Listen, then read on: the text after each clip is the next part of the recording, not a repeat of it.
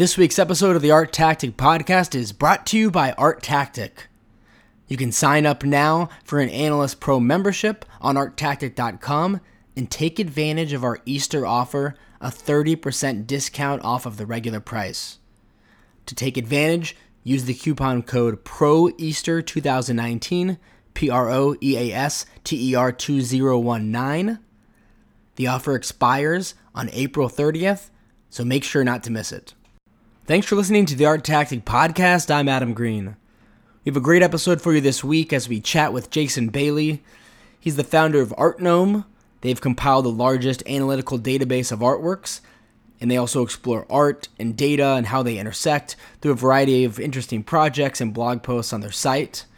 We first talked to Jason about why he built this unprecedented database of artworks that he uses to analyze and explore so many facets of the art world and the art market. We then specifically ask him about some of the different ways that he's done this using the data he's compiled. We also talked to him about art and blockchain, not about different businesses that are trying to merge the two, but we really talk more theoretically about what will it take to get so many artworks onto the blockchain so the art world and the art market can benefit from some of the aspects of blockchain technology. We also talked to Jason about machine learning and artificial intelligence. How are artists actually using this in their art? I think it's an interesting topic, but not many people have really been exposed to it or have seen these kind of artworks. Jason's dealt with a lot of it, and he talks to us about this kind of art. We also talked to him about female and minority artists and what does his data show in terms of how good of an investment those are compared to white males. I've always felt that female artists are undervalued compared to their male counterparts. And, if someone has a certain budget, you can really get a lot more bang for your buck buying female artists versus males. So we speak to Jason about that as well. Overall, it's a great conversation. And I think it's really important to hear about data and what it's telling us about the art world and the art market. So we had a chance to do that in depth with Jason in this episode. Thanks a lot. Jason, thanks for chatting with us. Yeah, thanks for having me on, Adam. So you built this really unprecedented database of artworks that you now use to analyze and explore several facets of the art world and the art market. Before we touch on how some of the ways you've used it to actually analyze those things, what was the motivation for building this database, and how did you actually go about doing it? Sure, yeah. So I've been a big art and art history fan my whole life. Grew up sort of looking up to in particular the 20th century painters, and went to undergraduate to study art history and got a degree in studio art, and then moved into sort of the tech space when I realized that I had to pay the bills. But eventually I read this book maybe 2 or 3 years ago called Provenance, and I had learned that I think the conservative estimates are that like 15 to 20% of works are either forged or misattributed that end up in museums or go to market. I know some folks think the number is higher, but it's the nature of that statistic makes it kind of hard to get an accurate number. But regardless, if it's even close to that, it kind of blew me away, right? So for someone who cares a lot about art and art history, it was sort of like learning that that our art historical record was so fragile and vulnerable kind of freaked me out a little bit. So my first thought as someone who's worked in tech and big data and databases and analytics was, where is the database that just lists out the complete works especially by sort of our better known artists? So I reached out to Harvard and Princeton and, a bunch of Ivy League libraries, and to the Getty and to the Smithsonian, and basically just asked them all the same question, where is this database of complete works for our better known artists? And they all came back with the same response, which is, sadly, no such database exists. If you find one, let us know. We'd be happy to invest in one. And we're sort of, suspect as to whether or not anyone could ever actually put something like that together, which kind of blew my mind. I mean, I was thinking about it more from an art historical viewpoint, but I also became more aware of the art market, which I know it's either last year or the year before's estimate is somewhere around $64 billion a year. for the market, and it's a fairly top-heavy market, right? So a lot of the, there are a few artists who account for a large percentage of that market. So the idea that there wasn't a single database that sort of tracked all these works, was just really fascinating to me, and also kind of depressing, right? That it made it a lot easier for folks to sort of forge things. So I was kind of bummed out about that for a little while. And then my wife suggested, hey, why don't you try to do something about it? So I had learned that there were these catalog raisonnés that are sort of like encyclopedia set size volumes that cover artists' complete works. So, I think there's there's like the ACI index and then another online site that try to list out all the catalog raisonnés. And my ballpark estimate for how many artists have catalog raisonnés is probably somewhere around 500 or 600. But, the number might be a little bit higher than that. But anyway, with this information being locked in printed books that are often, very rare, very expensive, pretty much out of date as soon as they're printed, it seemed sort of silly to me that you couldn't perform the sort of analyses that you could if they were in a database. So I did everything that I could over the next 3 years to try to access as many of these as I could and scan in the information and sort of put it into a database.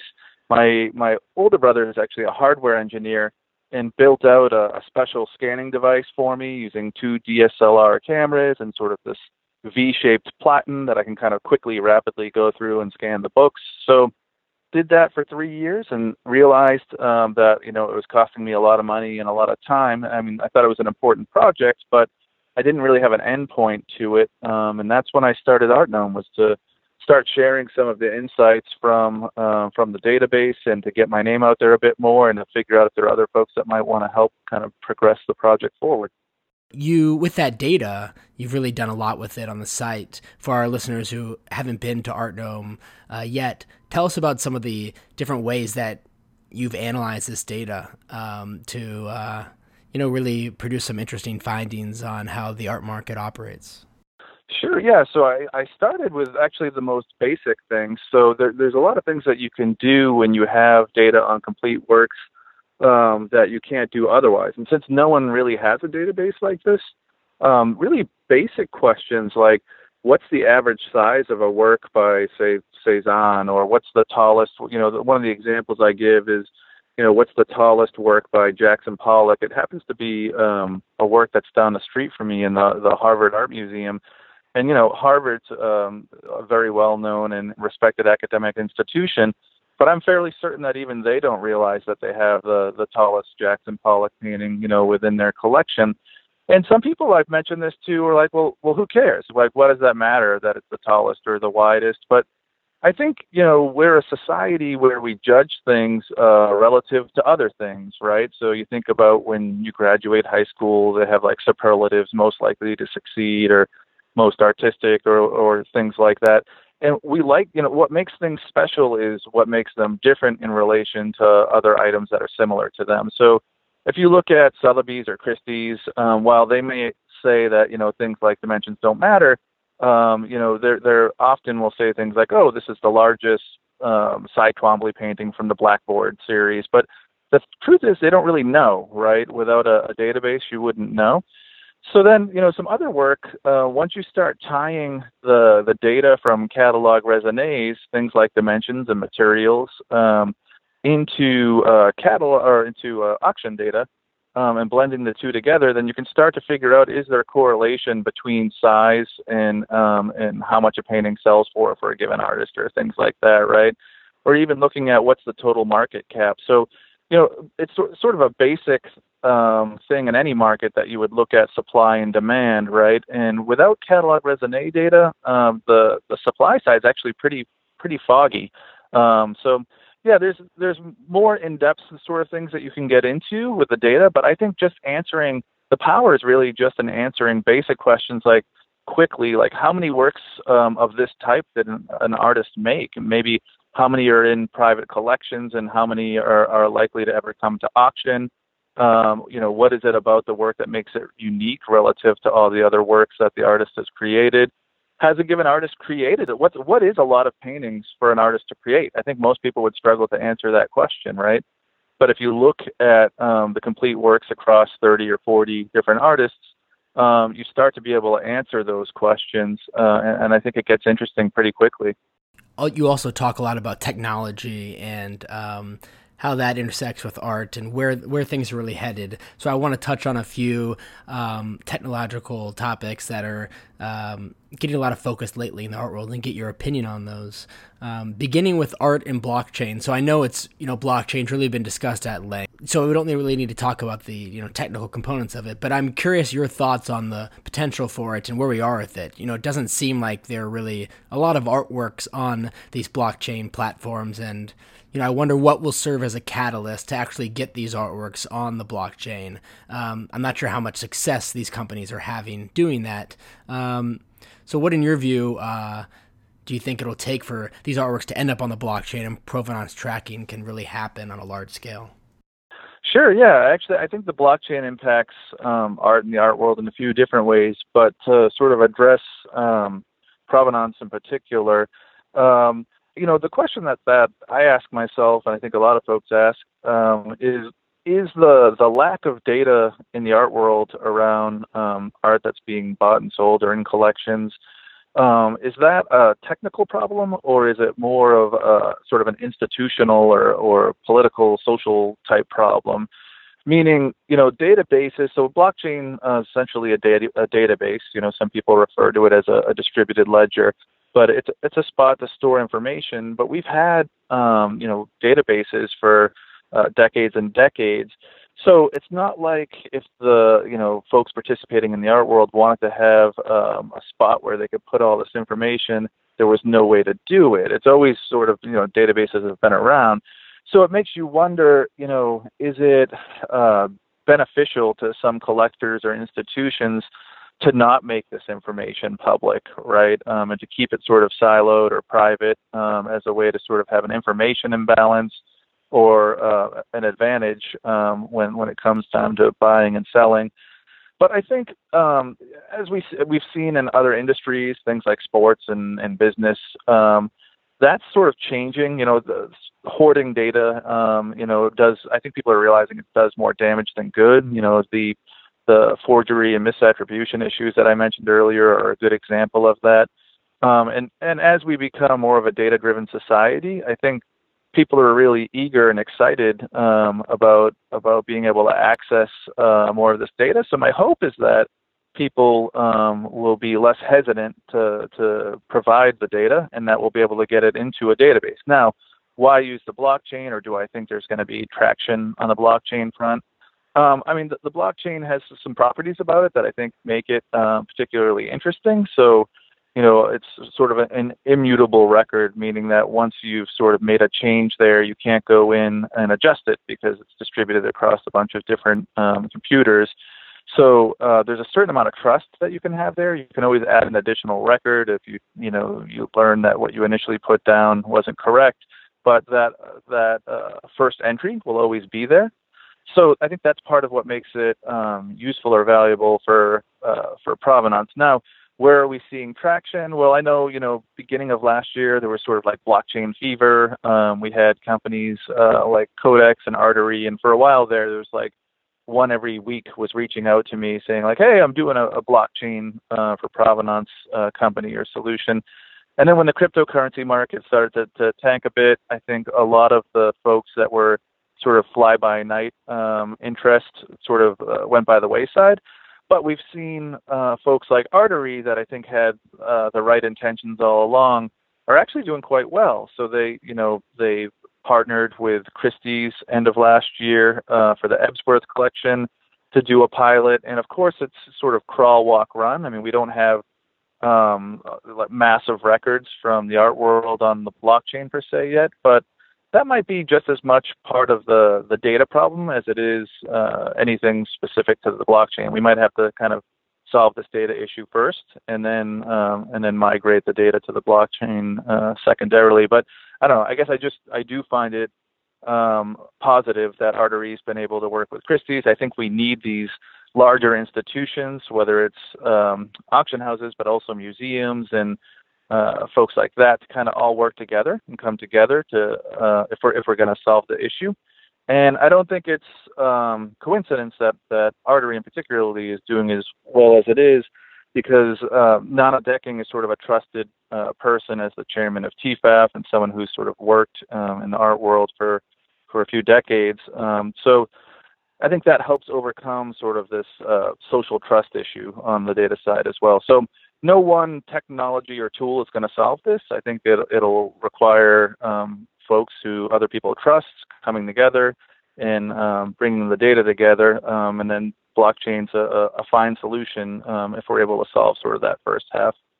Yeah, I think I'm with you. I think in order for it to really gain traction, there will need to be some kind of clearinghouse, like auction houses, where artworks, so thousands upon thousands of artworks are coming through those auction houses, and they're doing thorough vetting anyways on these artworks, and tracking the provenance. And then maybe galleries in the primary market.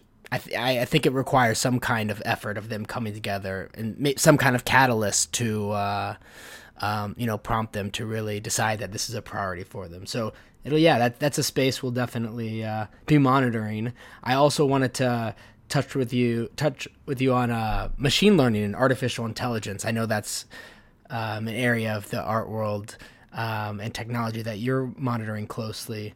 I guess if we look at actually machine learning and artificial intelligence and how it's being incorporated into art, how are artists using this some of the artists using this in their art? I think it's a hot issue. We hear these kind of buzzwords, but it's also really esoteric concepts for people to understand, especially when thinking about, well, how is this actually involved in art? So, what are your thoughts and what can you share about that with us? Yeah, I love a lot of the new work that's being done using machine learning and specifically GANs around art. So I just finished up 4 years of working at a startup company that focuses in on machine learning that was sort of born out of MIT. So I'd been sort of close to machine learning when I started seeing work, I guess about 5 years ago. Alexander Mortsev from Google put out some work called Deep Dream. So people were sort of familiar with this Deep Dream algorithm, and I think even if you're not big into machine learning, you probably saw there was sort of a flood of images 5 years ago where people had like dogs and cats, kind of surrealistic images of dogs and cats kind of crawling out of their faces and houses and stuff, and it was essentially he had trained this algorithm based on an MIT learning set that had a large number of cats and dogs in it. So those were sort of coming out of the imagery. But since then, we've sort of seen an explosion, in particularly around GANs. So on my site, I often refer to this movement as AI art, which is helpful for the average person because more people know what AI, or think they know what AI is, than say machine learning or neural networks or generative adversarial networks, for sure.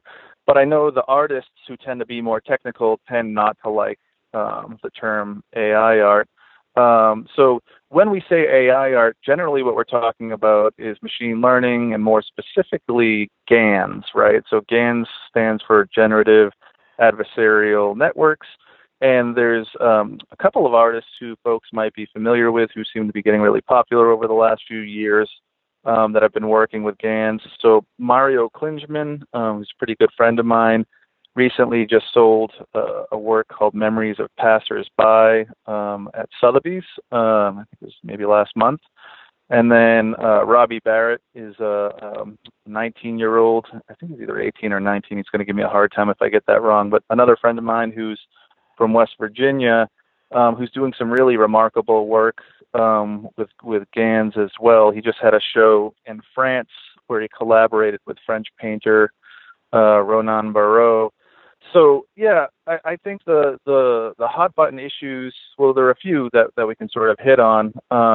One was, so this GAN related work got really popular end of last summer when Christie's started putting some marketing budget behind a work by an artist collective from France called Obvious. So Obvious had put out this work, Edmond Bellamy, and it ended up selling for like $450,000, which caught a lot of people's attention. But a lot of the code they had used and the project idea itself actually came from Robbie Barrett. So Robbie had put out sort of an open source license around a work where he scraped historical portraits and trained them on this generative adversarial network. And in his GitHub repository, so I don't want to get too nerdy or technical, but that's basically where you store and share your code. There's this record that anyone can go see now, today, if they wanted to, where the folks from Obvious were like, "Hey, Robbie, can you adapt this code for us? Can you help us figure this code out?" And then pretty shortly after they learned how to use this code, they started marketing it pretty aggressively, eventually getting it to Christie's. So why is this interesting, or why does this become the focus? Because I think as we see more and more artists using technology, we're going to see more of these questions around authorship arise, because these open source tools, most of these tools are built on what people would call a software stack, meaning it's not really just one tool, it's actually several tools, and each of those tools can have multiple authors, right? And then when people open source them, other artists can come and borrow from what you've made. So while I don't think there's anything legally improper about what Obvious did in selling the work at Christie's, I think ethically a lot of folks were like, "Hey, that seems awfully close to the work that Robbie had done." And we're seeing more issues like that. The frequency of those issues is going up rather than down. So what I find interesting about that is that sort of I think a lot of people's conception of what AI is comes from sort of this fear and anxiety viewpoint, where we see in the news like, "Oh no, AI is going to replace all jobs in 5 years," or those stories seem a little out of control.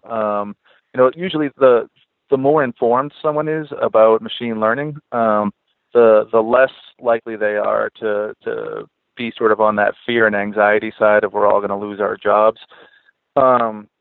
So yeah, I think that people don't necessarily understand or have a solid footing just yet in what AI and machine learning are. And with the Obvious case, they had kind of promoted that work as if it were made entirely by a machine, when in reality it was actually mostly made by a 17-year-old kid who wasn't getting credit out of West Virginia, meaning Robbie Barrett, right? And it's people's desire, or I guess ignorance, for the lack of a better term, around machine learning, that all those stories came out last summer, and people thought, oh well, it must just be that this machine is making it, and lawyers were like, "Oh, I wonder if the machine should get copyright."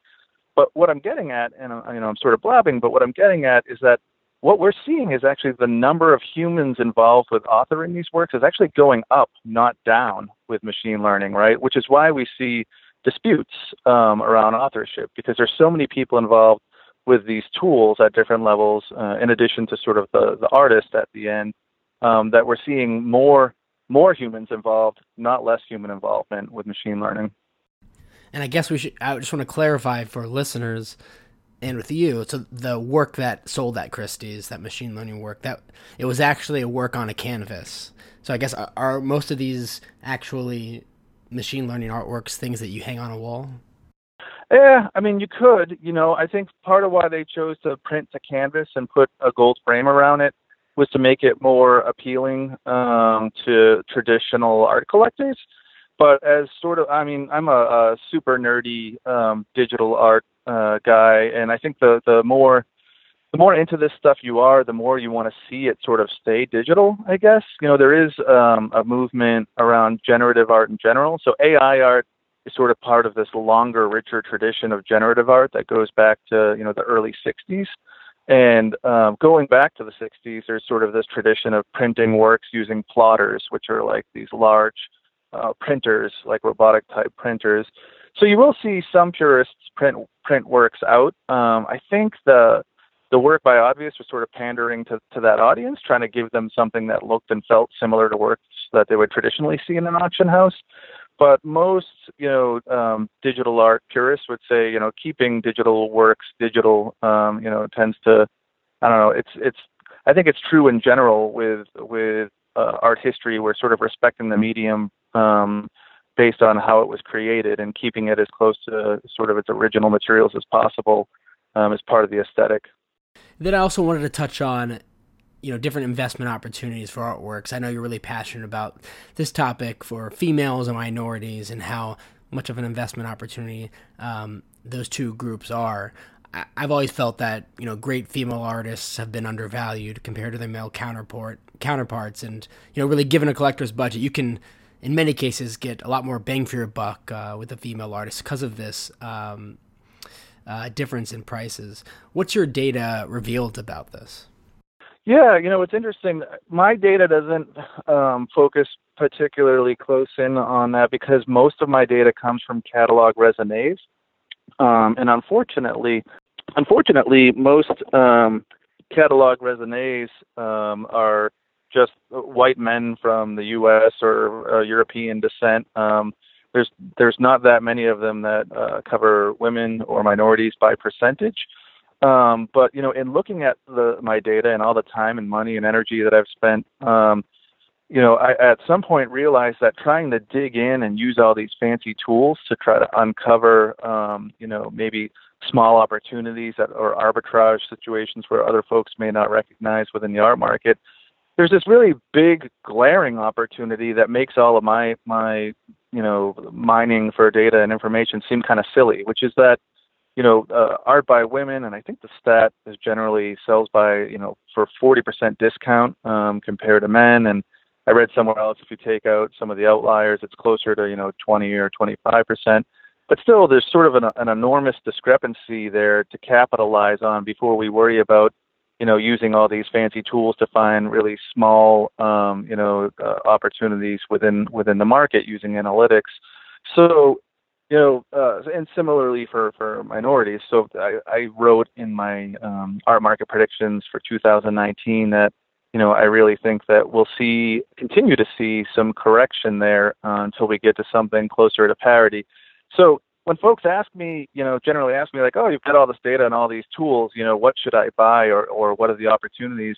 I generally tell them, to invest in female artists and minority artists, because I'm a firm believer that there's nothing, I think people are people, and there's nothing about gender or race that would make somebody more or less creative than anyone else. And I still think we're very, very far away from seeing equality. So I'm also an optimist, and I believe that that our society will eventually get to a spot where we'll stop sort of treating people differently for their race or gender. And at that stage, when we see something closer to parity for prices across races and gender in the art market, those who invest now will have been part of trying to bring that equality, but they'll also benefit, right? Because those works will go up in value once things become more equal.